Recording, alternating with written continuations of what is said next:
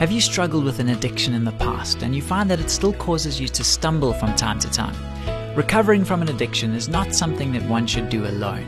It's vitally important to have people who you can trust surrounding you on your journey of healing. On the next Family Matters, we'll talk about the value of choosing an accountability partner. Stay tuned.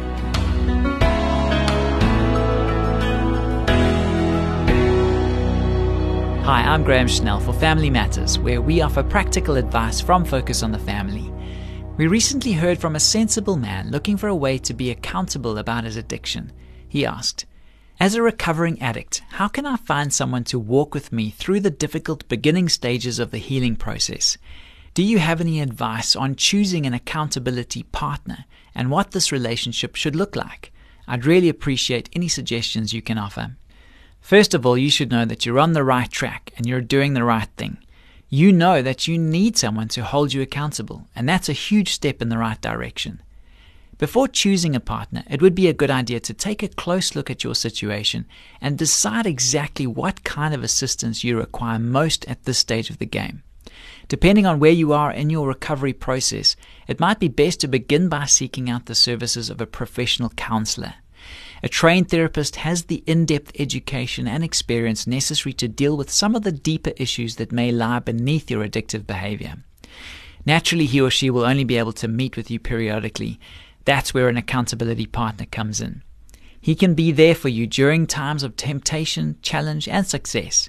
So if you can get a supportive friend to supplement the assistance you're receiving from a trained counselor, you have a winning combination on your hands. So, how do you go about selecting an accountability partner? That's largely up to you.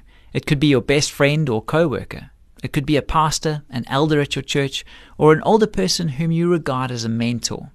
There are no specific requirements, though we would suggest you avoid partnering with someone who is currently struggling in the same area that you are. Whoever it is, be sure to choose someone trustworthy, mature, willing to help, and available to invest the time necessary to make the relationship successful. We don't recommend that you ask your spouse to fill this role. Since this experience is likely to be difficult, it's usually a good idea to engage the support of someone who can be more objective than your husband or wife. Once you've secured a partner, it's important to begin by telling him exactly where you're at with your addiction. Paint an accurate picture of your situation. Expose the core of your struggles and concerns. Articulate your goals and present your vision for the future. Then define in fairly specific terms the role you expect your partner to play in this process. If you don't, he won't be able to help you in any meaningful or effective way. This first conversation will doubtless be hard, but it's absolutely essential. Other people can't really help you until you trust them enough to be vulnerable. If the arrangement is going to work, you'll have to meet regularly and face to face. It's best to make a commitment to set a time. That way you'll know you have to report on your progress and struggles each and every week. And remember that the face-to-face aspect of these get-togethers is crucial because it's more personal and it forces you to be more honest and open than you might be via email or over the phone. Invite your partner to express his frank opinion on the changes you've made and the hurdles you face. Decide to accept his criticism and encouragement without reservation. All of this will be much easier if your accountability partner is someone who loves and respects you, knows you're struggling, and is genuinely willing to help. If you need to find a professional therapist, Focus on the Family's counseling department can provide you with referrals to trained counselors practicing in your area. Call 031 716 3300 or log on to safamily.co.za and click on the counseling link.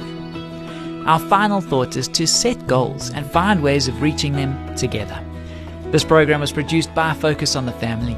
I'm Graham Schnell, inviting you to join us again for the next edition of Family Matters.